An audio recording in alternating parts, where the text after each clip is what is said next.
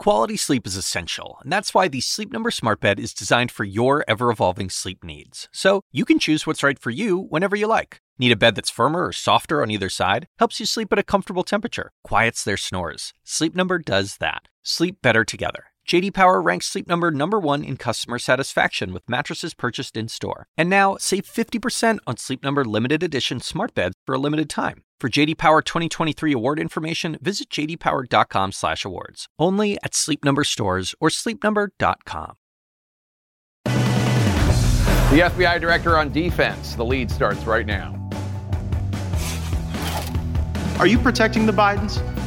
Absolutely not. The FBI does not and has no interest in you won't answer the question. anyone.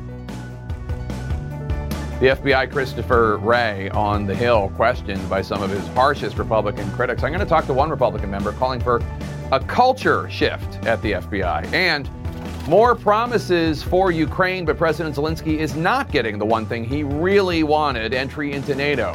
Why not? Plus, taxpayer beware. It's not just Uncle Sam getting your financial data. The alarming report today revealing who else can see your most sensitive tax information. Welcome to the Lead. I'm Jake Tapper. We start today with our politics lead and then explosive and combative hearing on Capitol Hill with FBI Director Christopher Wray. Today, House Republicans unleashed a tsunami of accusations and attacks against the FBI and its Trump-appointed director, Christopher Wray, accusing Wray of weaponizing the Bureau against conservatives, lambasting the Bureau's participation in last year's search of Trump's Florida home. American speech is censored. Parents are called terrorists. Catholics are called radicals. And I haven't even talked about the spying that took place of a presidential campaign or the raiding of a former president's home. Wray also today making a stunning announcement about the unprecedented number of threats and attacks against the Bureau since the August search of Mar-a-Lago, revealing that threats against federal law enforcement have gotten so bad. Since then, he has now created a unit solely focused on protecting FBI personnel. Democrats in the House used their time today to question Wray about Trump's involvement in the January 6th attack and his mishandling of classified documents, according to the prosecutor, while also accusing their Republican colleagues of holding today's hearing as part of an effort to protect Donald Trump. House Republicans will attack the FBI for having had the audacity to treat Donald Trump like any other citizen. The strategy is simple, really. When in doubt, Chairman Jordan investigates the investigators. The FBI dared to hold Trump accountable, so Republicans must discredit the FBI at all costs. Director Wray also called accusations from some that the FBI was involved in the January 6th insurrection, quote, ludicrous. CNN's Sarah Murray is digging into this contentious and confrontational hearing. Thank you. Good morning, Chairman Jordan, Ranking Member Nadler, members of the committee. FBI Director Christopher Wray weighing in on some of the most hot-button political investigations in testimony on Capitol Hill, critiquing former President Donald Trump's sloppy retention of classified documents. I don't want to be commenting on the pending case, but I will say that there are specific rules about where to store classified information and that those need to be stored in a SCIF, a secure compartmentalized information facility. And in my experience, ballrooms, bathrooms, and bedrooms are not SCIFs. Insisting, in the wake of Hunter Biden's plea deal on tax charges, that the Bureau is not protecting the Biden family. Are you protecting the Bidens? Absolutely not. The FBI does not and has no interest in you won't answer the question about whether or not that. And disavowing some of the behavior outlined in Special Counsel John Durham's probe, which documented missteps by the FBI in its investigation into the 2016 Trump campaign's ties with Russia. I consider the conduct that was described in the Durham report as totally unacceptable and unrepresentative of what I see from the FBI every day and must never be allowed to happen again. Wray, however, stood by the search at Trump's Mar-a-Lago estate. I would not call it a raid. I would call it the execution of a lawful search warrant. And defended the FBI's rank and file amid a wave of threats in the wake of that search. We did stand up a whole dedicated unit to focus on threats to FBI individuals, FBI employees, and FBI facilities because of the uptick that we saw over that time period. Wray facing off against some of his toughest congressional critics on the House Judiciary Committee, where Republicans have threatened to slash the Bureau's budget and accused FBI leadership of political bias. People trusted the FBI more when J. Edgar Hoover was running the place than when you are. Respectfully, Congressman, in your home state of Florida, the number of people applying to come work for us and devote their lives working for us is up over 100%. We're deeply proud of them, and they deserve better than you. All as Democrats took shots at their GOP colleagues. We are here today because MAGA Republicans will do anything to protect Donald Trump, their savior, no matter how unfounded or dangerous it may be to do so. Now, Wray also told the panel that the notion that he's biased against conservatives was insane to him, given his own personal background. He's a registered Republican, and he was, again, appointed to this job by Republican President Donald Trump. Jake. Sarah Murray, thanks so much. Let's talk about this with a decorated former FBI agent who served under FBI directors James Comey and Robert Mueller, and that's CNN's Josh Campbell. Josh, Director Wray mentioned increased threats against FBI personnel in the wake of the Mar-a-Lago search, but the FBI is not only concerned about the agents involved in that search, are they?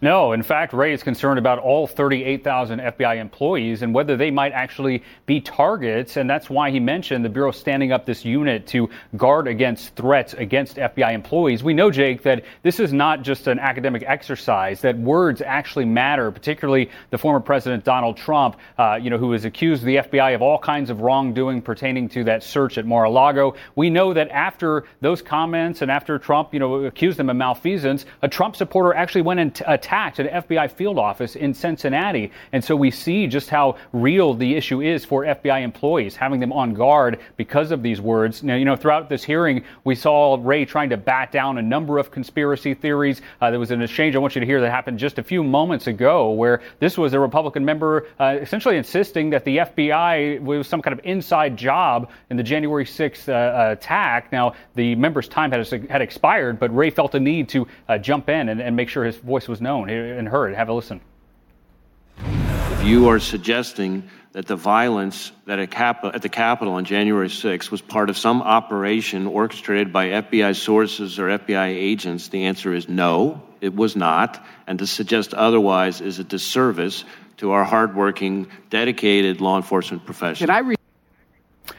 Now, there have been actual, cases of wrongdoing by FBI employees, but, throughout this hearing, we've seen a number of these conspiracy theories being put out there. And as the FBI and other security experts say, some of them have real consequences if they actually lead people to act with violence. All right, Josh Campbell, thanks so much. Let's bring in Republican Congressman Ken Buck of Colorado. He sits on the House Judiciary Committee, participated in the hearing. Congressman, thanks for joining us. So you said kind of tongue-in-cheek that you hope FBI Director Wray doesn't change his party affiliation after today's hearing. He's a registered Republican. Do you think that the FBI is pursuing conservatives unfairly? No, I don't believe that. I think Director Wray is a good person. I think that he is doing his very best to make sure that the FBI follows the evidence. And I think that the FBI is largely treated unfairly in how it has been perceived and portrayed in the public. So some of your Republican colleagues are talking about using the power of the purse to punish the FBI and the Department of Justice by eliminating or reducing significantly their budget. Politico reported that you said in a closed-door meeting you cautioned your colleagues to be careful on this front, and that you, quote, are not in favor of cutting DOJ. Tell us why you think it would be a mistake for them to do so. Well, first of all, we have used the defund the police movement against the Democrats politically. The American public is not in favor of defunding the police in large cities, and they're not in favor of defunding a federal agency like the FBI. And so I was just counseling my friends and colleagues in the Republican Party to be very careful in the language they use. Obviously, if the FBI has inefficient programs or wasteful programs, absolutely, we should look at reducing that as part of a deficit reduction program. But to target the FBI as punishment is absurd. They are in charge of and leading the effort on counterterrorism efforts, counterintelligence, Chinese and Russian spies. They're leading the effort on white-collar crime, on human trafficking. To say that we're going to cut an agency that performs such a vital function in the United States government is really irresponsible. We heard Director Wray say today that the FBI has created a unit to focus on threats to FBI agents and facilities. Do you think the political attacks are driving these threats and causing this step? I don't think there's any doubt that people who are unstable hear information, largely incomplete and uninformed information, that will drive people, again, who are not balanced to do crazy things. And I absolutely I think that the director has done the right thing by setting up a unit to protect FBI employees, not just agents, but all employees at the FBI. It may very well be the result of irresponsible rhetoric that has caused this backlash against the FBI. Hunter Biden, the president's son, was a frequent subject of today's hearing. We've learned that a man named Gal Luft, who's been promoted as a potential key witness by congressional Republicans, who allegedly has damning information against the president's son, we've learned that he was indicted this week on serious charges, from arms trafficking to sanctions violations to acting as an unregistered agent for China. Congressman James Comer, the chairman of the House Oversight Committee, responded, quote, "He may be a bad dude," referring to this alleged whistleblower, but Comer still wants to talk with him. Do you think the FBI targeted this whistleblower inappropriately because of his Hunter Biden claims, or do you think he's potentially a criminal? You know, Jake, I served 25 years in law enforcement. I would be very surprised if the FBI targeted somebody inappropriately. If they targeted him and he has committed crimes, then so be it. He may still have valuable information, if there is valuable information out there about the Hunter Biden investigation, and that we should find out about that. And that's certainly our duty in oversight to make sure that we are looking at all prosecutions and that we don't have a two-tiered system of justice in this country. But the fact that he is a quote-unquote bad dude doesn't mean that he doesn't have valuable information that Congress can look at. Do you worry at all that the wild allegations made by some of your colleagues and also by former President Trump about the FBI, about the Justice Department, actually hurt those who are credibly trying to investigate Hunter Biden or Democrats who may have committed crimes? In other words, it's a boy who cries wolf kind of problem. They offer all these conspiracy theories. We actually, by the way, saw this during the Benghazi hearings, right? There were really serious questions about what went wrong in Benghazi, but there were also so many wild accusations that, generally speaking, the American people stopped paying attention. Jake, in my 8 years in Congress, 8.5 years in Congress, I have heard wild conspiracy theories from both sides. I think it's irresponsible for people because people assume that members of Congress have some kind of inside information. We're not just reading something on the internet and then repeating it, but we have some basis in fact for what we believe. I have heard some crazy conspiracy theories about Donald Trump, and I've heard some crazy conspiracy theories about the FBI and agencies that investigate Donald Trump. I think it's time that members of Congress act more responsibly, and that the American public perhaps doesn't necessarily listen to what members of Congress say. If it sounds crazy, it probably is crazy, and I trust law enforcement to do the right thing. Republican Congressman Ken Buck of Colorado, thank you so much, sir. Good to see you again. Thank you. This week in 2018, former President Trump stood next to Vladimir Putin in Helsinki and told the world that he believed Russia's intelligence over the United States. 5 years later, President Biden has just landed in the same city. His warning to the world as Putin keeps up his relentless war in Ukraine. Plus, the reported spy operation on the U.S. government led by Chinese hackers. We're back in a moment. We're back with our world lead. Moments ago, President Biden arrived in Finland for the final stop of his high-stakes overseas trip. But before his flight, President Biden wrapped up meetings at the NATO summit in Vilnius, Lithuania, by delivering a speech with a pretty clear message to Russian President Vladimir Putin.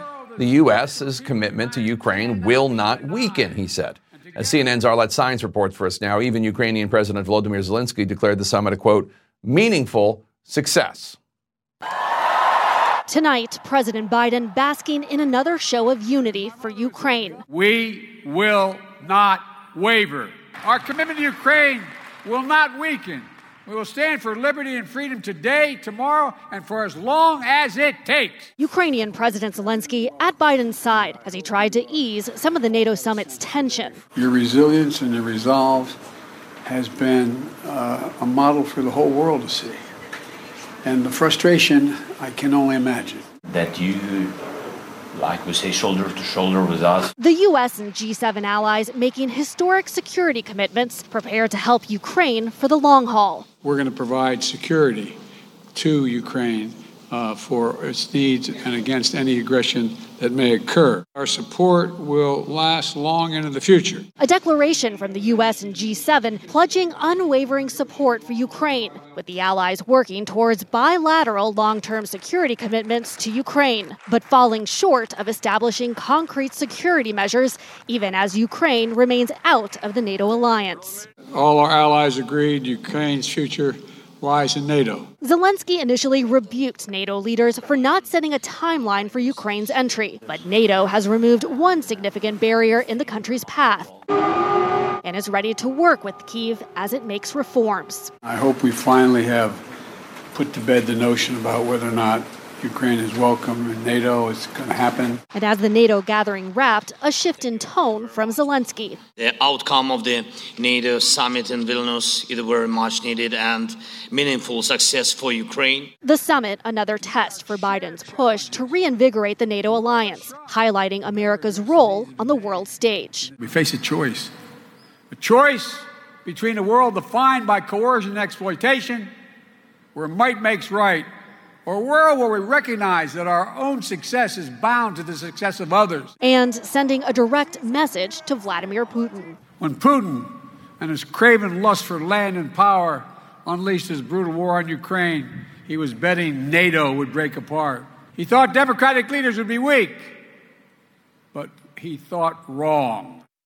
Next up for President Biden, a stop in Finland, NATO's newest member. There he will meet with Nordic leaders, including the Prime Minister of Sweden, which will soon be on its way to joining the NATO alliance after Turkey dropped its objections. Both Finland and Sweden had been non-aligned for a very long time, but after Russia's war in Ukraine, decided to seek entry into the alliance. Jake. All right, Arlette Saenz, thank you so much. In Vilnius, Lithuania for us. Joining us now to discuss is Evelyn Farkas, the former Deputy Assistant Secretary of State, Secretary of Defense, rather, for Russia, Ukraine, and Eurasia. Thanks so much for joining us. So I understand President Zelensky is being diplomatic, and I get the need for him to be. But was the summit really a, quote, meaningful success for Ukraine if they didn't get a formal invitation to join NATO or even an exact timeline for when it could happen? I think it was, Jake. First of all, thanks for having me on. It was because you had unanimous agreement by all of the NATO allies that Ukraine should be a member of NATO. And this is very different from 2008 when the United States government was trying to pressure Germany and France into accepting Ukraine and Republic of Georgia into NATO, and they were opposed. And then they put out some language to paper over this difference. This is now real. They all believe that Ukraine will be part of NATO. There is, however, of course, disagreement, as you hinted towards in your question. You know, there's a question of when, whether Ukraine is ready today or whether it needs to do more work on its democracy. And so because they couldn't resolve those issues, they went as far as they could, which I think is still a victory for Ukraine. So President Biden has said Ukraine cannot join NATO until the war is over. You say there's merit in inviting Ukraine to join NATO right now. The big holdup on that, according to Republicans that I've talked to who are pretty hawkish and want Ukraine in NATO, is obviously Article 5. Article 5 of the NATO treaty, an attack on one is an attack on all. So if Ukraine were to join NATO immediately, as you're suggesting should be a possibility, doesn't that mean that immediately the United States and all the NATO countries would have to send in troops to defend Ukraine? No, it doesn't, Jake, because you could do it in such a way where you say this only applies to the territory that on the day you sign the agreement, the Ukrainian government controls. So any disputed territory where there's hot war ongoing or where it's occupied by Russia wouldn't be covered by this. But then it would deter Russia from taking one more, step into Ukraine, into territory that the Ukrainian government does control. And that would be the idea. And the other reason to do it right now would be, frankly, to accelerate the process of getting to peace, because I think the Russians believe, the Kremlin believes that, if this drags on and Ukraine doesn't become a NATO member, the West will get tired because maybe Ukraine won't win the war outright. And so they're banking on time being on their side, that somehow the support will weaken for Ukraine.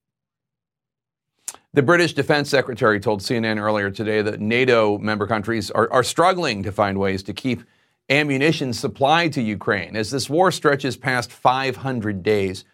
What happens if the U.S. and other key allies say they can't keep supplying Ukraine with what Ukraine says they need to beat back the Russians? Well, I think that we're far from that day when we're going to run out of weapons that we can supply to Ukraine. And we have to make sure that we don't ever reach that day. And the way that we do it is, first of all, open up new categories of weapons that we can give the Ukrainians. We have longer range army artillery, the so-called ATACMS, that we could provide to the Ukrainians that we, the United States, have not done so far. So that's another category of weapons. We also could, frankly, put our defense industry on more of a warlike footing. We haven't done that thus far. It would be more costly for the United States government, but we could ramp it up. Evelyn Farkas, thank you so much. Always good to see you. Presidential candidate Will Hurd, Republican Congressman of Texas, is here next. So what would be his strategy to become a frontrunner in the 2024 race? Let's talk to him about that next.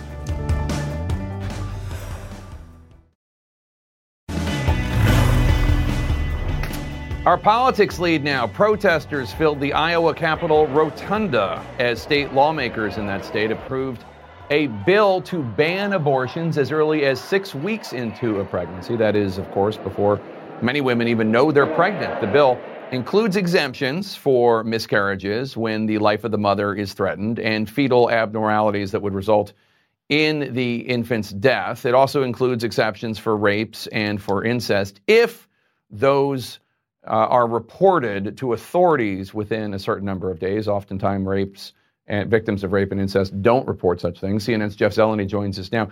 Jeff, when will the Governor Kim Reynolds, a Republican, when will she sign this into law? Well, Jake, Governor Kim Reynolds, who called for this special session in the first place, she is behind the support for this. She's expected to sign this bill into law on Friday, and the law then would take effect immediately unless there is legal action to stop that. And that's exactly what Planned Parenthood of the Heartland, the regional Planned Parenthood operation there, has said it intends to file for legal relief, urging a judge or a court to stop that, essentially either before it's signed or at the same time it is signed. So we will have to see if that legal action works. But Jake, this is something that is really going back to 2018. In 2018, the Iowa legislature passed, and the same governor signed a bill into law that was blocked by the court. So this is simply trying to redo that. But of course, a lot has changed since then, state by state across the country. Some 16 states have changed their abortion laws in the wake of the Supreme Court ruling, that Dobbs decision last year. But if she signs it on Friday, as she's expected to do, Jake, this is happening on the same day that most of the Republican presidential field of candidates, with a few exceptions, will be coming into Iowa to speak at an evangelical organization, a presidential town hall. So certainly this injects this into the Republican presidential race, and it also could potentially make some uncomfortable positions for some candidates who have not said if they support a similar 6-week ban. Of course, former Vice President Mike Pence, he says he does support it, but Donald Trump, Nikki Haley, and others have not been specific about the number of weeks they would support for abortion legislation. So certainly this puts the issue front and center in the Iowa caucuses, Jake. All right, Jeff Zeleny, thanks so much. With us now to discuss Republican presidential candidate Will Hurd, a former U.S. Congressman, a Republican from Texas. Congressman, thanks so much for joining us. So you recently said that if you were elected president, you would support a 15-week ban on abortion nationwide if Congress were to put that in front of you.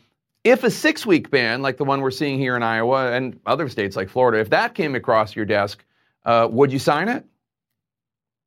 Look, if a 6-week ban came across my desk, that means that Congress was able to pass something like that and that it was being reflective of where the majority of the country is. I actually think the majority of the country is around 15 weeks, after the first trimester. The other thing that I think we should also be talking about is how do we, ensure that we have neonatal health at a gold star standard? How do we make sure that maternal health is the greatest in the world with some of these restrictions? The fact that if you're a Black woman having a child in the United States of America, the death rates are similar in countries in the developing world. These are some of the issues that we should also be talking about and making sure that we're improving.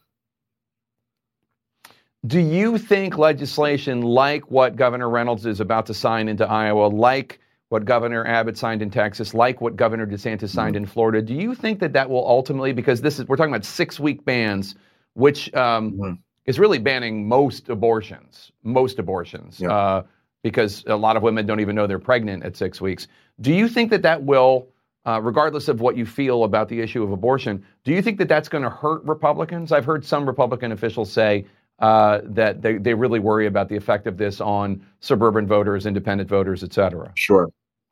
Where are the GOP, and one of the reasons that Donald Trump lost in 2020 is that he wasn't able to grow the GOP into suburban women with a college degree, communities of color, Black and brown communities, and people under the age of 35. And these types of legislation that are being passed in some of these states are not reflective, or not going to help us in those communities. And that is something that when I talk to, as I've crisscrossed the country and spending time in New Hampshire, I talk about how do we win elections in 2024? How do we beat Joe Biden, whose approval numbers are at the lowest they can be?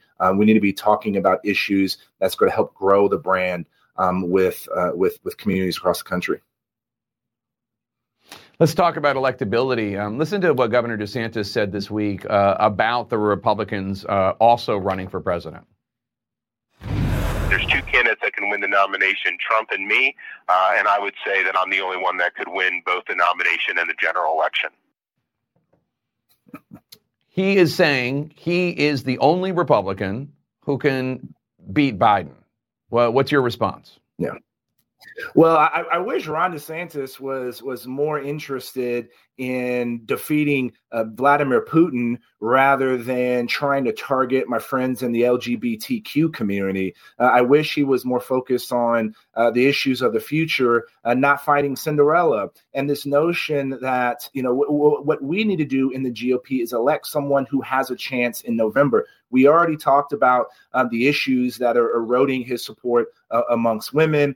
There's issues that are eroding his support amongst the Black community and the brown community. And we need someone who's talking about the future, not crying about the past, and who is focused on our actual enemies, not trying to make it harder for groups in our country to just live their life. In the latest poll, and these polls, I only bring them up because they're going to be used to determine Republican eligibility for debates. In that latest poll, you did not meet the 1% threshold. Now, you're going to have an opportunity to perform better in future polls, but you also won't commit to signing the Republican National Committee pledge to back the party's nominee, whoever it is, which is required to step on the stage at the debate. How are you going to get on that debate stage? Sure. Well, first off, Jake, I'm working to meet the requirements to be on the debate, and if any of your viewers want to see a Republican on the debate stage who is more interested in defeating Vladimir Putin than targeting the LGBTQ community, or a Republican who actually thinks background checks can help make our classrooms safer for our kids, or a Republican who's more interested in uniting the country than dividing the country, then go to herdforamerica.com and donate at least $1. My issue with the pledge is very simple. It's not an issue about not supporting the Republican nominee. I'm not going to support Donald Trump, and I can't lie to get access to a microphone. I've made it very clear that I can't support Donald Trump. He's a proven loser. He's lost the House in 2018. He lost the Senate and the White House in 2020, preventing a red wave from coming. And one of the ways that I'm going to continue to improve with communities, I'm spending a lot of time on the ground in New Hampshire. I've been in the northern part of the state that no candidates have been to. I've been to several dozen cities already. And we're going to do what I did when I was in the old 23rd. Nobody thought a black Republican could win in a 72% Latino district, and I did it because I outworked my opponents. I'm going to do the same thing in New Hampshire and in other states. And people are interested in craving something new. The fact that 7 out of 10 Americans do not want to see Joe Biden on the ballot, and 6 out of 10 Americans do not want to see Donald Trump on the ballot. Nobody wants to see the rematch from hell that looks like it's coming forward. And this notion that this polling is an indication of something that's going to happen in 5 months or 6 months, that's not true. But we're going to take our message to the streets.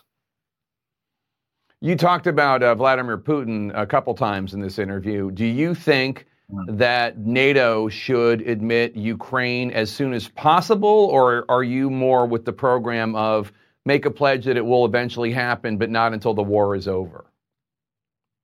If I was a president of the United States, the first thing I would say is as soon the day that hostilities stop in Ukraine, Ukraine will be admitted into NATO.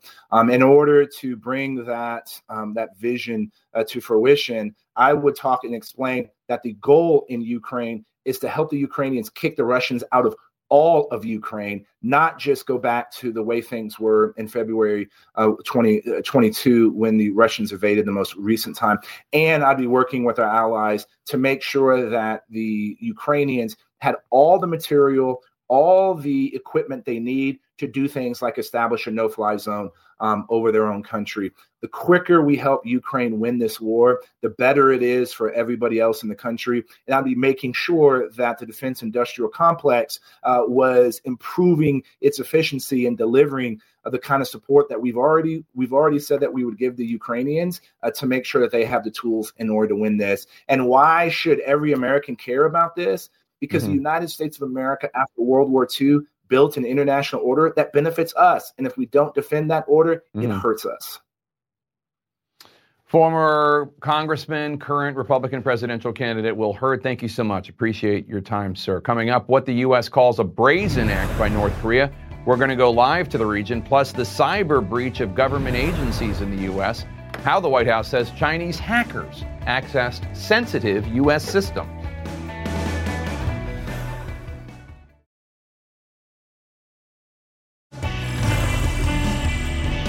In our tech lead, a lot of questions remaining after Microsoft and the U.S. government revealed that China-based hackers had breached email accounts at 24 organizations, including U.S. government agencies.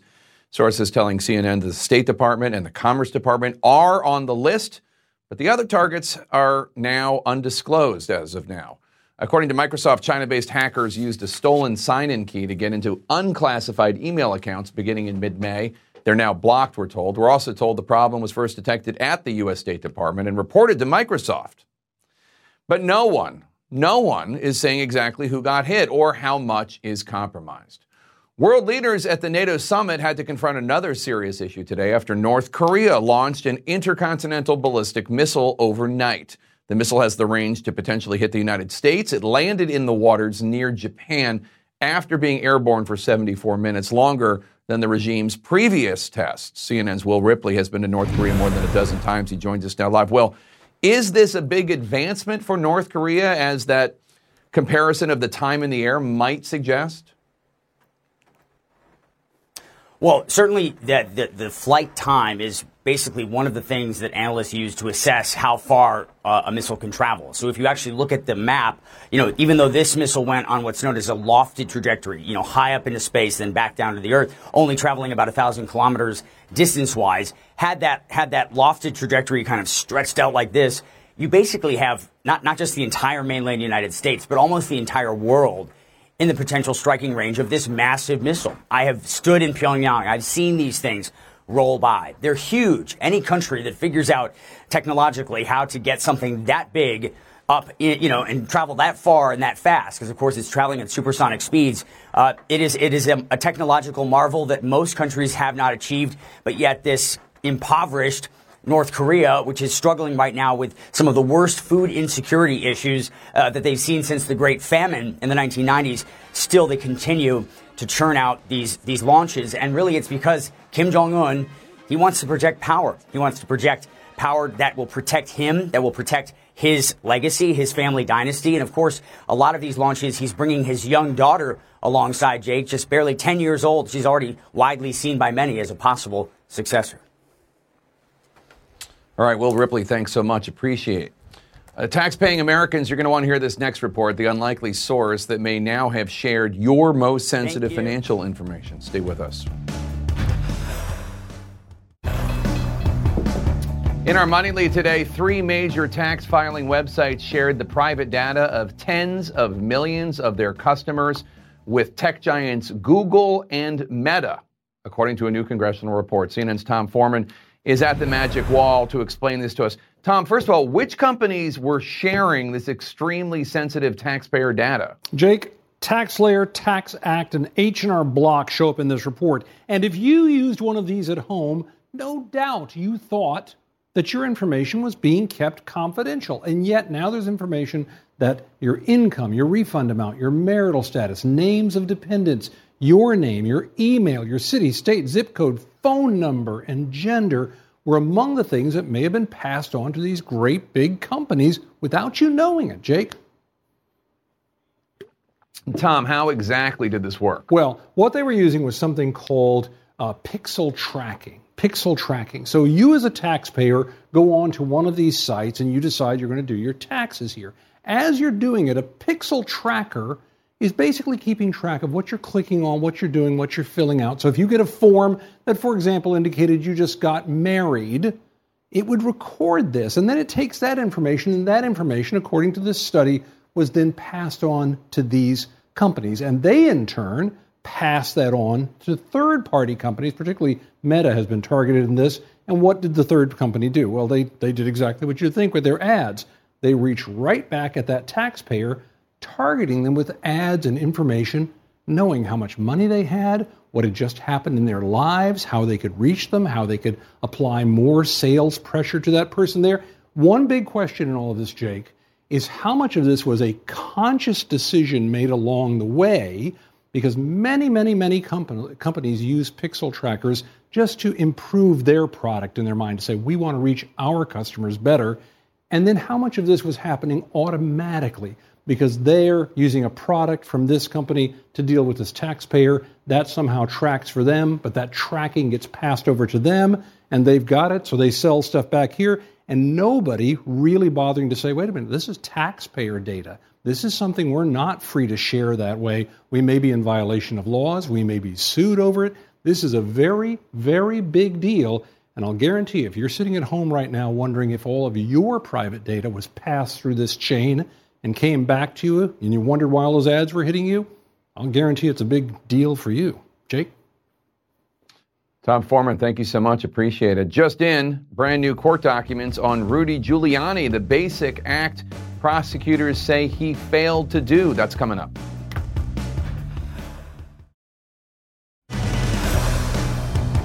Welcome to The Lead. I'm Jake Tapper. This hour, more than 200 law enforcement officers are searching right now for an inmate who escaped from a Pennsylvania prison using workout equipment and bed sheets. And now, Pennsylvania police are talking to possible accomplices. Plus, closer to a boiling point, the ocean water around Florida is the warmest it has ever been in recorded history, and scientists are warning that could mean a very dangerous hurricane season to come. And leading this hour, after pleading with NATO allies, Ukrainian President Volodymyr Zelensky is trying to put a positive spin on the lack of a formal invitation into NATO for Ukraine. Instead of that invitation, Zelensky is returning to his war-torn country with assurances about future membership in the alliance and a new promise of additional security guarantees. After an hour-long meeting with Zelensky today, President Biden verbally reassured Ukraine's leader that U.S. support is not going anywhere. Zelensky will keep pushing, of course, for support while his troops are in the midst of, as Biden puts it, a hard slog. CNN's Alex Marquardt is in Ukraine, where Russia has continued attacking its neighbor while world leaders were meeting in Lithuania. Tonight, President Joe Biden delivering a rallying cry for Ukraine, now almost 17 months into its war with Russia. Our commitment to Ukraine will not weaken. We will stand for liberty and freedom today, tomorrow, and for as long as it takes. The speech in Lithuania's capital, Vilnius, coming at the end of a dramatic and sometimes heated 2 days of discussions over Ukraine's future within the NATO alliance. It's going to happen. You're all moving in the right direction. I think it's just a matter of getting by the next few months here. Presidents Biden and Volodymyr Zelensky all praise and thanks closing out the NATO summit, despite Ukraine coming away without the biggest ticket item it had hoped for, a concrete path to NATO membership. Zelensky had come into the summit blasting the lack of a membership timeline as unprecedented and absurd. On Wednesday, he took a softer tone, arguing the summit was a success because of the firm promise of an eventual invitation and security guarantees in the meantime. The outcome of the NATO summit in Vilnius is very much needed and meaningful success for Ukraine. And I'm grateful to all leaders in NATO countries for very practical and unprecedented support. While the U.S. and others argue that NATO membership for Ukraine is impossible while a war is raging, the White House advertised a major announcement of long-term pledges from G7 countries, including more security aid, economic support, help with recovering from the Russian onslaught, and with democratic reforms. It has made substantial progress along the reform path, and there are more steps to take. So what the alliance said with one voice last night was we look forward to a future with Ukraine and NATO. We will work with Ukraine along the pathway to NATO, but we are not prepared to invite Ukraine today. In the short term, a slew of countries promised hundreds more millions of dollars in weapons. Long-range missiles from France, more Patriot missile launchers from Germany, and armored vehicles from Australia and Great Britain, among many other items. Ukraine also celebrated a so-called F-16 coalition of 11 NATO countries, with pilot training beginning as soon as August, hoping to have U.S.-made F-16 fighter jets in the skies by early next year, though no country has yet pledged the aircraft. We need to keep up and further expand our support to help Ukraine liberate its land and deter future Russian aggression. The war taking no pause as the leaders met. Ukrainian authorities say 18 people, including 6 children, were injured Wednesday in the southern city of Zaporizhia by an unidentified hostile aerial object.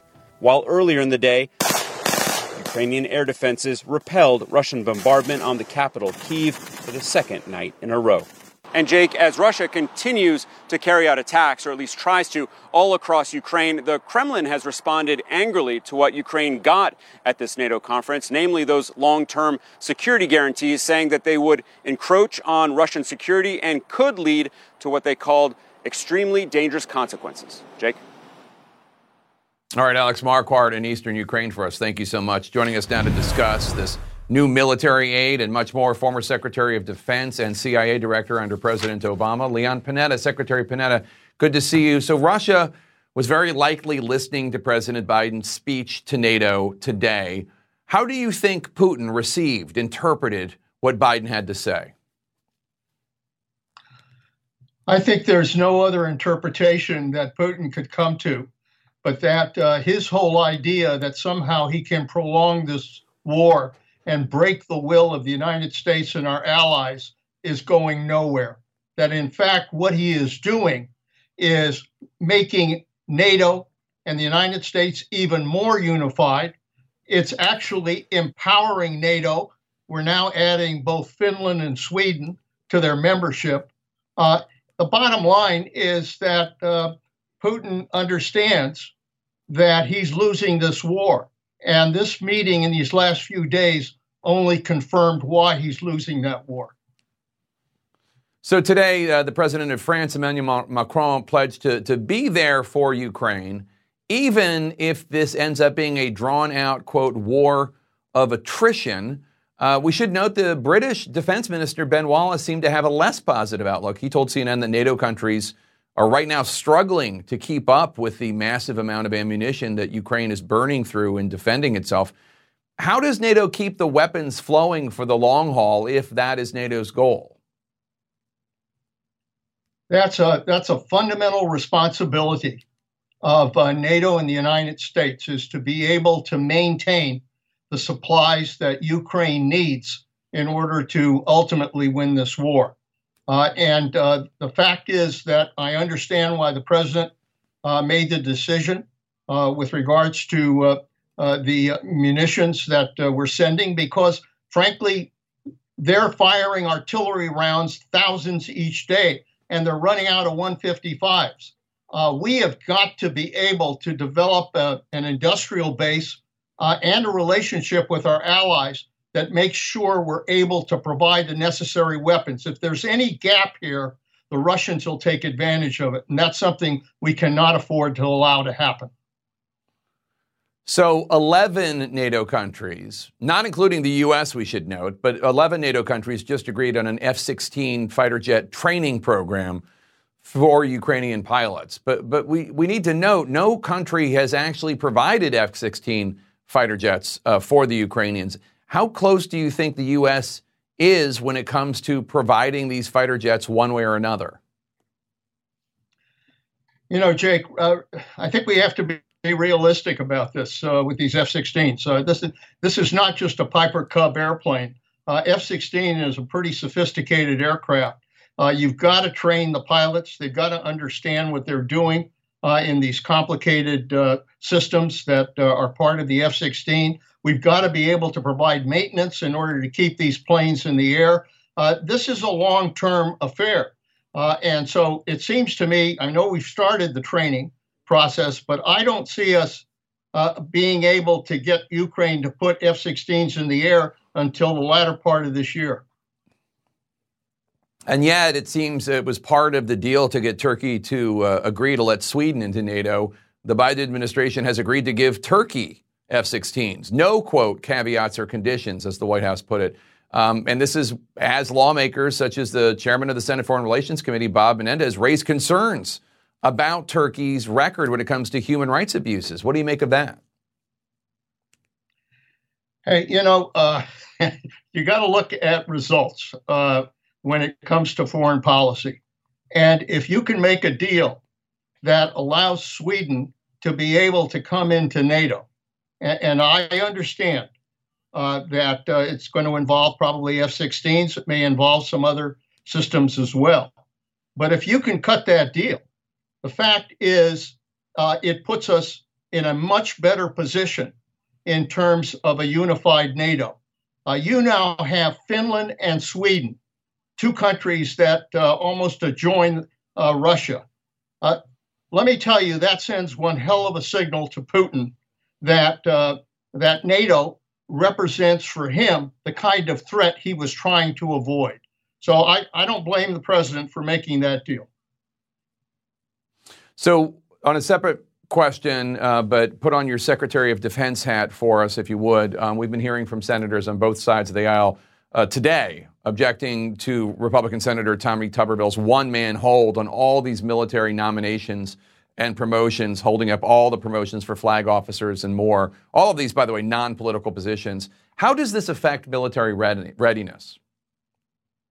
It has a hell of an impact on military readiness because, there's almost something like 200 positions that are being held up here, not to mention chairman of the Joint Chiefs of Staff, not to mention the new chief for the Marines. The reality is if we don't put key people in those positions, it's going to undermine our readiness. It's going to undermine our ability to be able to quickly respond. You can't have acting people in these positions because they don't carry the authority they need in order to make key decisions. And so what Tuberville is doing here is weakening the United States in terms of our military readiness. Doesn't make any sense. If he's got a policy complaint, take it up in the defense authorization bill. Take it up in the appropriations process. But for goodness sakes, allow these people to be able to assume their responsible positions in our military. Former Secretary of Defense Leon Panetta, thanks so much to you. Really appreciate your time. This gives the name Miami Heat a whole new meaning. The ocean water around Florida is more than 90 degrees right now. That could be horrible news when it comes to hurricane season. And then remember all those election lies told and promoted by Rudy Giuliani and Rudy Giuliani's allies? It turns out Rudy and his team skipped some important steps. I'll explain ahead.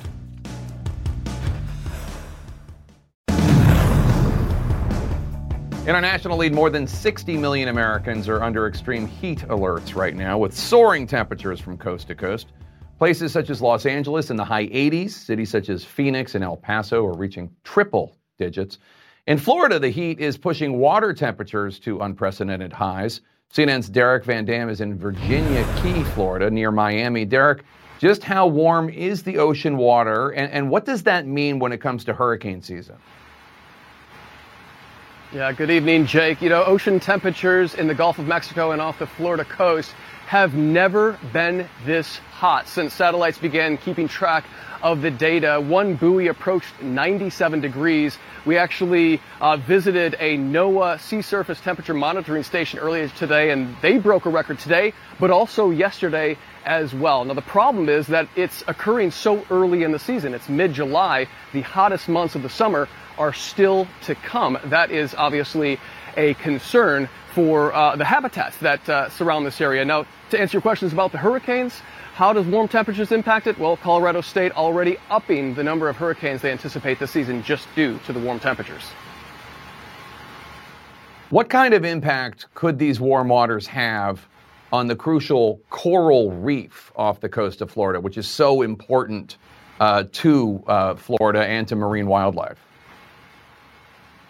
Yeah, 100%. It's such a fragile ecosystem. And to help me answer that question, I actually have Dr. Liv Williamson. She is a reef restoration expert here. And we know that heat is bad for corals, but you guys are working on a strategy here. Can you explain what you've got? Absolutely. So here at the Rosenstiel School at the University of Miami, we're working on lots of different strategies to try to increase the heat tolerance of our corals. There are different ways that you can do that. So one of the problems with corals, the reason that they bleach is because they have a symbiotic relationship with algae. And what we're doing is priming them with a more heat-tolerant type of algae that actually raises their bleaching threshold. That is to say, allows them to withstand more and more and more heat stress while remaining relatively healthy. And then another strategy that we're working on is actually doing lots of experiments to identify parents that are genetically more heat tolerant and using those parents to breed together and create new generations of corals that also have that heat tolerance and can survive, hopefully, these higher temperatures that we're seeing more frequently now. Yeah, it's very fitting considering this marine heat wave that we have going on right now. Tell me, how can this coral actually protect the Florida coastline from storm surge and hurricanes? Imagine it or not, coral reefs are actually really key for coastline protection. As you can see, they have this amazing three-dimensional structure. Yeah. And that structure is key for breaking wave energy. It actually creates a lot of friction as that water moves over it. And that protects whatever's behind it, whether that's our beaches, our coastal properties, from flooding and erosion, especially in the case of these storms. Can I hold it? Absolutely. Jake, you may be looking at the next climate crisis solution right here. That's very depressing. Derek Van Dam, thank you so much. Appreciate it. With us now to discuss is Democratic Congressman Jared Moskowitz from Florida. He's also the former director of the Florida Division of Emergency Management. Congressman Moskowitz, good to see you. So when it comes to this pending hurricane season and the fact that it might be worse because of these warmer waters, you've teamed up with Florida Republican Senators Marco Rubio and Rick Scott, both Republicans, on the Disaster Relief Fund Replenishment Act, which will ensure that FEMA, the Federal Emergency Management Agency, has all the resources it needs to continue providing disaster relief. I want to ask you, I mean, that's great for a bipartisan accomplishment there. Have you ever talked to them about legislative action to combat climate change? Yeah, thanks, Jake. I appreciate you talking about this. Well, first of all, the reason this is so important is because we're getting into a hurricane season. We're talking about the waters being warmer than ever. We're talking about, record temperatures. And so I'm extremely worried about stronger storms happening in areas perhaps that don't have the infrastructure or the ability to respond, like some areas like in Florida that are more used to it. And so FEMA is going to run out of money. The Disaster Relief Fund is going to run out of money in August. And so that will impact our ability to respond, our ability to recover. It'll impact reimbursement to local governments that can't afford it. And that's why I teamed up with them to get ahead of this, to be proactive. We shouldn't have to do a supplemental after the event. We should be doing it before. So look, I've talked to Senator Rubio and Senator Scott, obviously when I was the Director of Emergency Management, talked to them, about climate change. Obviously we have disagreements on that. And so what I'm trying to focus on now is I'm trying to focus on ways in which we make sure that cities and counties have the resources to not just respond, life-saving measures to respond, but then also recover, because obviously as those resources get held up, we elongate the period for these communities to recover. Florida is one of the hardest hit states right now when it comes to climate change and the devastating impact we're seeing. We're getting away from Rubio and Scott specifically, but when you talk to Republican colleagues whether you have disagreements with them, I mean, do they not believe what's going on right in front of their eyes? Yeah, sometimes, Jake, obviously, what they'll believe when the cameras are off versus when the cameras are on are sometimes different. What I'm focused on is trying to not argue with them why it's happening, but I am trying to focus on to start working on fixing it. And so, that's the point here, is to just solve the problem and to help mitigate the issue. Everything we do now, every investment we make helps with mitigation. And so, that's what I'm trying to work with them on. And that's what we're doing here with trying to get the money back in the DRF. The idea that FEMA could run out of money in the middle of hurricane season in the greatest country in the world sounds kind of ridiculous. We should start being proactive and not just reactive. And we should do that with climate change, Jake. We should be proactive. We know we can harden structures, we can raise roads, we can build seawalls, and we can change our behavior. And so we should be doing all of that all across the board. Yeah, don't tell me, tell your Republican friends. Today, Farmers Insurance said it's going to stop offering insurance policies in Florida, home insurance, auto insurance, because of your state's proneness to hurricanes. What kind of impact is that going to have? Well, here's a good example, right? So the insurance industry is abandoning Florida. Why is that happening? Because, the algorithms are telling them that Florida is not a good investment. My own insurance company dropped me about a year ago, and they sent me a letter saying the reason we're not renewing your insurance is because you're prone to hurricanes. And I said to myself, when they insured me, I was prone to hurricanes. I mean, did they not hear of Hurricanes Wilma and Matthew and Andrew and Michael and all these other hurricanes when they insured me? But look, they've made a decision now that the algorithms, the computers are blinking red, and that Florida's not a good investment. I got to be honest, obviously, the folks in Tallahassee, in the legislature and the Senate, they passed some bills this year dealing with the lawyers and with legal changes, but they did not do anything to really address the rising cost of insurance and housing prices in Florida. Generation Z is never going to forgive us. Florida Congressman Jared Moskowitz, thank you so much. Democratic Senator Joe Manchin is paying a visit to New Hampshire. Should President Biden be worried? In our Law and Justice lead, those examples of election fraud promoted by Rudy Giuliani and others in Trump's orbit, the crazy ones, no facts. Brand new court documents show that Giuliani didn't even bother to vet the claims that he and his colleagues were touting. This is the same Rudy Giuliani who also apparently did not find it necessary to vet the venue where he spread those election fraud claims in 2020. Instead of ending up at the Four Seasons in Center City, Philadelphia, they, of course, ended up at Four Seasons Total Landscaping right next to the porn shop across from the crematorium just north of the Tacony-Palmyra Bridge. CNN's Evan Perez joins us now. Evan, 2 Georgia election workers brought this defamation lawsuit against Mr. Giuliani. What exactly do these court documents reveal? Well, Jake, not surprisingly, there was very little proof to these claims of that there was vote fraud in Georgia.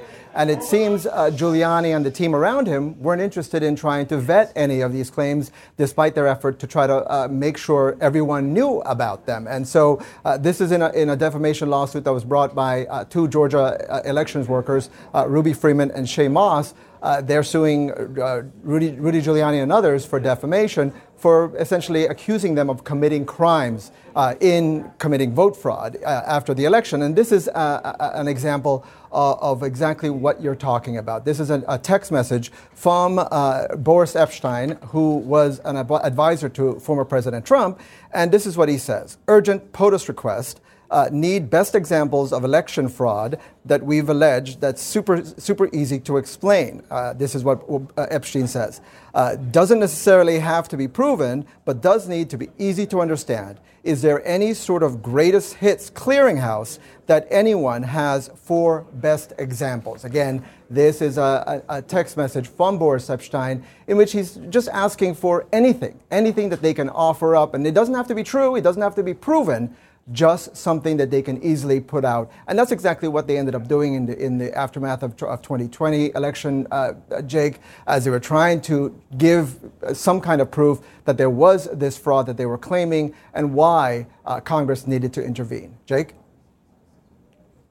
Evan Perez, thank you so much. And our politics lead, the top Democrat on the Armed Services Committee, is warning that a key must-pass defense policy bill could collapse amid infighting between hardliners and leadership in the House Republican Conference. This comes as House Speaker Kevin McCarthy is scrambling to find a path forward to pass this critical legislation. CNN's Manu Raju is live for us on Capitol Hill.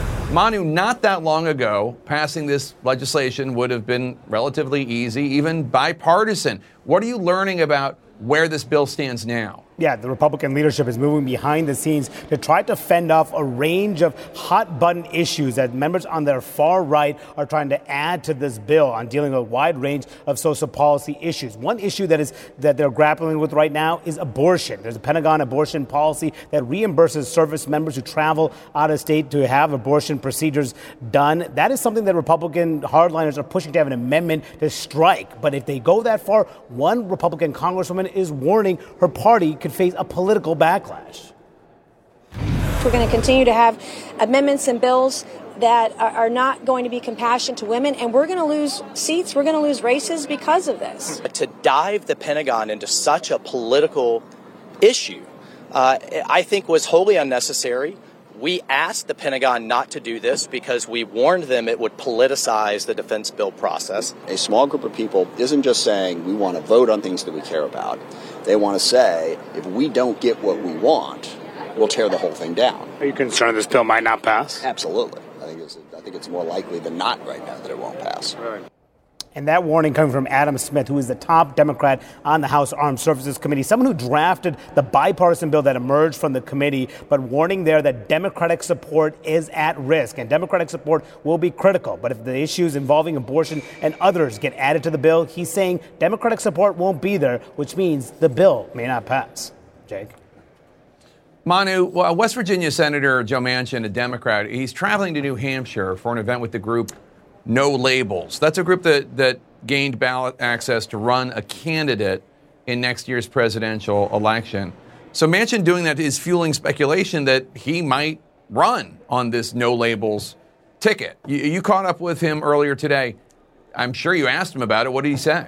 Yeah, he downplayed the idea that this is all about running for president or seeking a third-party bid that could upset Joe Biden's effort to run for the White House. But as he has done from time and again, Jake, he would not rule it out. No, this is nothing about a third party. This is not about running about any office at all. It's about a dialogue for common sense, which is very hard to have here, finding kind of commonality. So are you ruling out a third-party bid? Oh, I've never ruled out anything or ruled in anything. This is just strictly a conference that we're having, common sense. And there's still a major question here in the Senate, Jake, about whether Joe Manchin will run for re-election for a seat in West Virginia. If he decides not to run, that would almost certainly give Republicans a major pickup opportunity. If he does run, Republicans could still potentially pick it up, although it would be much harder. So a lot of questions about Joe Manchin's future. The White House, of course, watching this very closely to see if that could upset the president's re-election bid. Jake. Not ruling it in, not ruling it out. Interesting. Manu Raju on Capitol Hill. Thanks so much. Let's talk about all this with former South Carolina State Representative Bakari Sellers, along with former Trump campaign advisor in 2016, David Urban. They're both CNN political commentators. Bakari, Senator Manchin says this New Hampshire appearance is not necessarily about running as a third-party candidate, but you heard the language. He's not ruling it in. He's not ruling it out. What do you think? How concerned should Biden be? Well, I think the Democratic Party and Joe Biden should be extremely concerned, but this is really just an exercise in futility. This is an exercise in arrogance. This is an exercise in a false sense of self. Many of these individuals who are running in third parties, including Senator Manchin, I mean, we have a big tent. We want Senator Manchin to be the senator from West Virginia, but actually teasing and wanting people to adore you or ridicule you or be a part of this discussion for President of the United States, that it's really only arrogance. Joe Biden had a successful or has a successful tenure going as president. I think everybody should get behind him and support him. The Joe Manchins, the Robert F. Kennedy Jr.'s, the Cornel West, they're all in the same bucket. And they are just running either to be here with David and I as political commentators or to try to find some exit ramp. David, Democrats have been worried for quite some time about the potential for this group, No Labels, to play a spoiler role in 2024, splitting the Democratic vote, even just enough of the Democratic vote. Let's say they take 5% of it for Manchin if he runs, and which would hand the election theoretically to Trump or DeSantis. Former Republican Senator Bob Corker of Tennessee, David, told the Washington Post that concern is much ado about nothing. He said, quote, the last thing that this group wants to do is be known as the group that elected Donald Trump. And I just scratched my head at the Democrats having their hair on fire about this. What do you think? Yeah, listen, I don't think that I think Senator Corker may be underestimating the No Labels, the seriousness of their efforts and undertaking. If you listen to them talk and hear them, they're out to get on every ballot on every state in the union to have ballot access, which as you know is no mean feat. And if they do so, it will really impact this election. As you noted, this is going to be an extremely close race. Let's just assume that it's President Biden versus President Trump. It'll be an extremely close race, 1 point or 2 points either direction. And having a third-party candidate in the race could affect the outcome either direction. Although with Senator Manchin getting in the race, a Democrat, it would probably draw more votes from the Democratic side of the aisle. So it is a cause for concern if you're on the Democratic ticket. If you're President Trump or Ron DeSantis or Chris Christie or anybody else running, I think you'd be, kind of encouraging the run. Bakari, speaking of Chris Christie, he's not backing down in directly going after Donald Trump, his former friend. He today responded to Trump calling him a, quote, total loser. Christie wrote, quote, Donnie, you got so much to say. Why don't you say it directly to my face on the debate stage? Or are you a coward, unquote? He's seemingly trying to goad Trump here into showing up at the August Fox debate. Do you think there's any chance that will work? I'm not sure it's going to work because one of the things Donald Trump wants to do is win. And I'm not sure there's any reason for him really to debate. If I was advising Donald Trump, I would just be like, tweet back at Chris Christie, make a funny meme about whatever and don't debate. The fact is, Chris Christie's in this race for one reason. And he's in this race to torpedo Donald Trump. And he's doing a good job at it. He's the only one. Imagine if Ron DeSantis or Tim Scott or any of these other individuals who are running for president of the United States had the fortitude of Chris Christie in attacking Donald Trump and standing principally on whatever issues. I mean, the problem with Chris Christie is the fact he left the New Jersey governor's mansion with a 12% approval rating thereabout.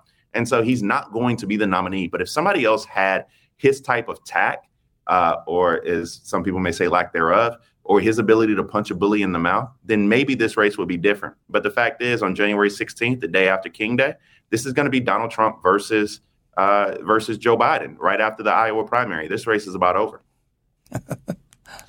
David, do you agree with that? Do you think that if Ron DeSantis, for example, who is second in the race according to polls, although a very, very far behind second, do you think if he started aggressively going after Donald Trump on all the issues that Republicans have concerns about when it comes to him, not the base, but other Republicans, such as his behavior leading up to and on January 6th, the national, the prosecution about the classified documents, and on and on and on. Do you think that would help DeSantis?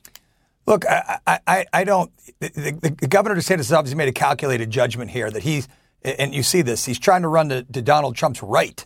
He's trying to run to the right and more conservative than Donald Trump. So, attacking the former president on certain things. I think that a lot of these candidates fear that it's going to alienate the base, right? And then undercut their own ability to keep that 20-30% moving forward. I think that what Ron DeSantis and a bunch of other these folks that aren't attacking him, as Bakari alludes to, is they're hoping that somehow that the former president stumbles along the way between here and the Iowa caucuses, and they're kind of left there to take the torch and run across the finish line.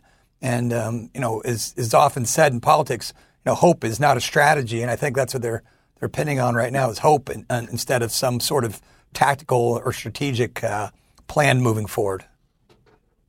David Urban, Bakari Sellers, thanks to both of you. Appreciate it. An update on the manhunt for the inmate in Pennsylvania who used gym equipment and bed sheets to escape from a Pennsylvania prison. Details on new sightings next.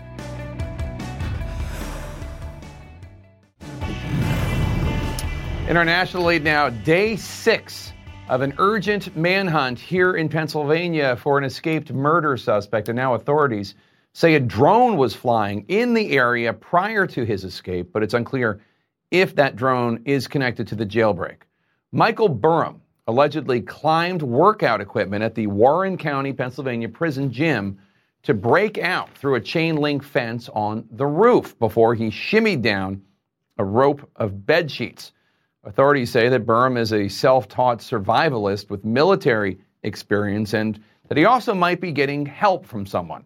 CNN's Danny Freeman is at the Warren County prison from which Burham escaped. And Danny, you just heard from Pennsylvania State Police. What did they have to say? Well, Jake, like you said, day 6 of this investigation and manhunt for Michael Burham, and we're still learning new information. We got some from Pennsylvania State Police in just the past hour or so. First, I want to say that the police have long said, as you mentioned, that they believed that Burham has been getting help from the outside. Well, today, police confirmed that they're actually interviewing possible accomplices either to this escape or to him being on the run since that escape. The second thing I also want to emphasize is I asked police if there have been any now confirmed sightings of Burham since he escaped. Police said out of a number of reported sightings, we believe that many are accurate at this point. And Jake, that's why police say that they still believe that Burham is in this larger northwest Pennsylvania area. And then the final thing, as you mentioned, Jake, police said that a drone actually may have been flying near the jail during this escape. Take a listen to what one of the lieutenant colonels said specifically about this drone aspect. I'm not a big believer in coincidences, but what I would tell you is that just prior to the escape, there was a drone flying in that area. It could be that there is a perfectly innocent and reasonable explanation. It could also be that it was somehow connected to his escape, and we intend to find out more about that. Now, Jake, back out here live, I just want to show you, this is the court building behind me. It includes an actual court, includes admin offices, but it also has the county jail. And this alcove that you're looking at, this is the spot where Burham actually rappelled down using that rope made of bed sheets. A source telling me that Burham then hit the ground here and ran straight past us into this neighborhood. And we'll further say that a county commissioner told us today in a press conference that the whole escape, Jake, took less than a minute. So again, this manhunt still going strong 6 days after that escape. Jake? Danny, what are authorities saying to local residents? I don't know how dangerous this individual might be. Jake, authorities are saying unequivocally, they say that this man, Michael Burham, is armed and is dangerous. And I should say they're emphasizing even more today that they believe that he has obtained a weapon, though the police wouldn't go into more specific detail about that. But they're saying to the public, while the public should be alert and vigilant, lock their doors, monitor their Ring cameras, they are saying that they will catch this man, whatever it takes, through this investigation. Jake? All right, Danny Freeman in Warren, Pennsylvania. Thanks so much. Appreciate it. Coming up next, we're going to go out of this world, way out of this world, to get a one-of-a-kind look at the birth of a star 390 light years away. Stay with us.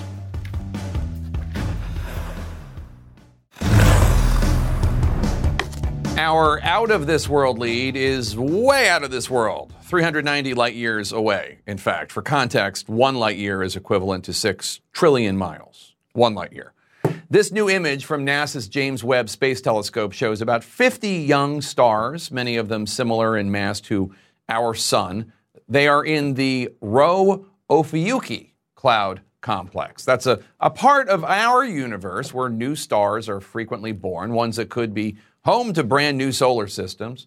Joining us now to discuss is NASA's Dr. Amber Strachan. She's a deputy project scientist for the James Webb Space Telescope program. Dr. Strachan, this is all just blowing my mind. Tell us more about what we're exactly seeing here. There's a lot of detail and some unusual colors.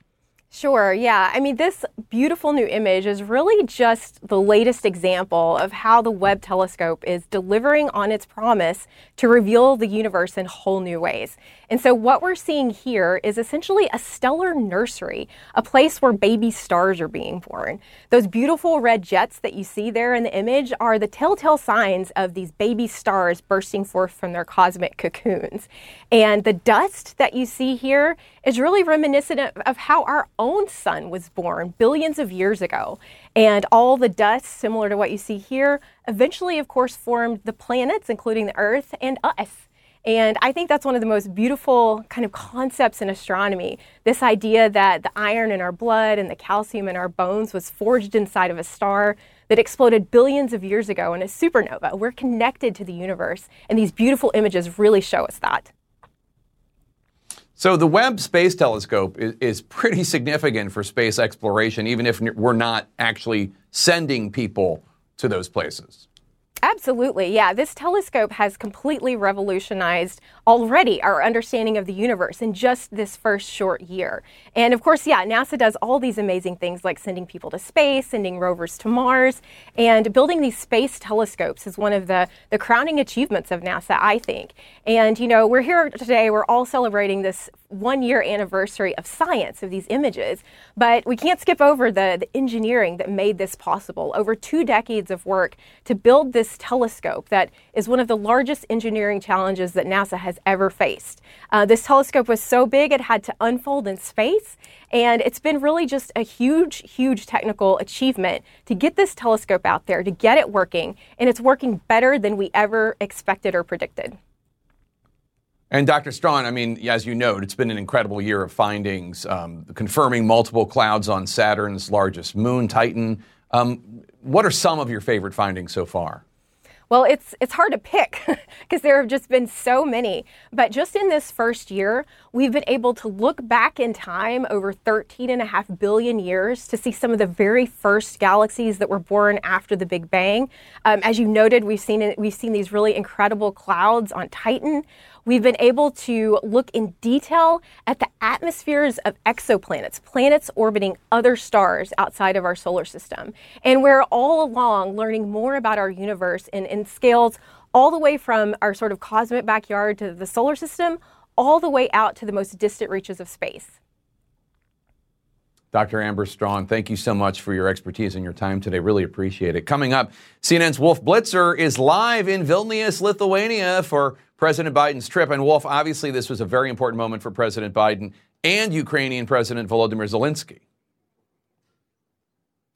Very important for both of these presidents, Jake, and they seem to have patched over some of the problems. Certainly the Ukrainian President Zelensky, would have wanted a hard and fast commitment that Ukraine will become a member of NATO. Didn't necessarily get that, although there were some vague assurances that after the war, Ukraine would be able to apply and get into NATO. That's down the road. They would have liked to have done that. Now the U.S., some of the other NATO allies were against that. It's got to be unanimous to get into NATO, because if one NATO country is attacked, all the NATO countries are attacked.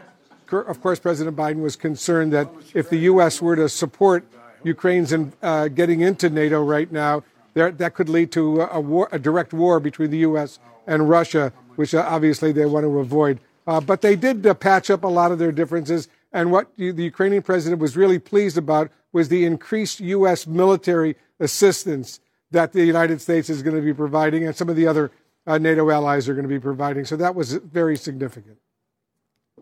And you've got some special guests joining you coming up in the Situation Room. The Ukrainian ambassador to the United States, Oksana Markarova, she'll be joining us live in the Situation Room. We'll discuss what's going on as far as NATO is concerned and Ukraine and the offensive, what's happening in U.S.-Ukrainian relations. We also have Gary Kasparov, who's a really hardline Putin critic. He's going to be joining us. He's got some strong views on what's going on right now. Kasparov, always a good interview. Thank you so much, Wolf. We'll see you in a few minutes. If you haven't heard, I have a brand new thriller. It just came out yesterday. All the Demons Are Here, a wild ride and a murder mystery through a bizarre era for the United States, the 1970s. The book has Evel Knievel, the death of Elvis, post-Watergate mistrust of institutions, cults, disco, the Summer of Sam, UFO sightings, and much more. I would truly be honored if you would check it out. It's in bookstores now, and you can order it online, of course. Wolf Blitzer is next in the Situation Room after this quick break. I'll see you tomorrow. Quality sleep is essential, and that's why the Sleep Number Smart Bed is designed for your ever-evolving sleep needs. So you can choose what's right for you whenever you like. Need a bed that's firmer or softer on either side? Helps you sleep at a comfortable temperature. Quiets their snores. Sleep Number does that. Sleep better together. J.D. Power ranks Sleep Number #1 in customer satisfaction with mattresses purchased in-store. And now, save 50% on Sleep Number limited edition smart beds for a limited time. For J.D. Power 2023 award information, visit jdpower.com/awards. Only at Sleep Number stores or sleepnumber.com. I'm Dr. Sanjay Gupta, host of the Chasing Life podcast. In honor of our 10th season, we want to hear from you. Leave us a message at 470-396-0832 and tell us how you chase life. It could be used on an upcoming episode.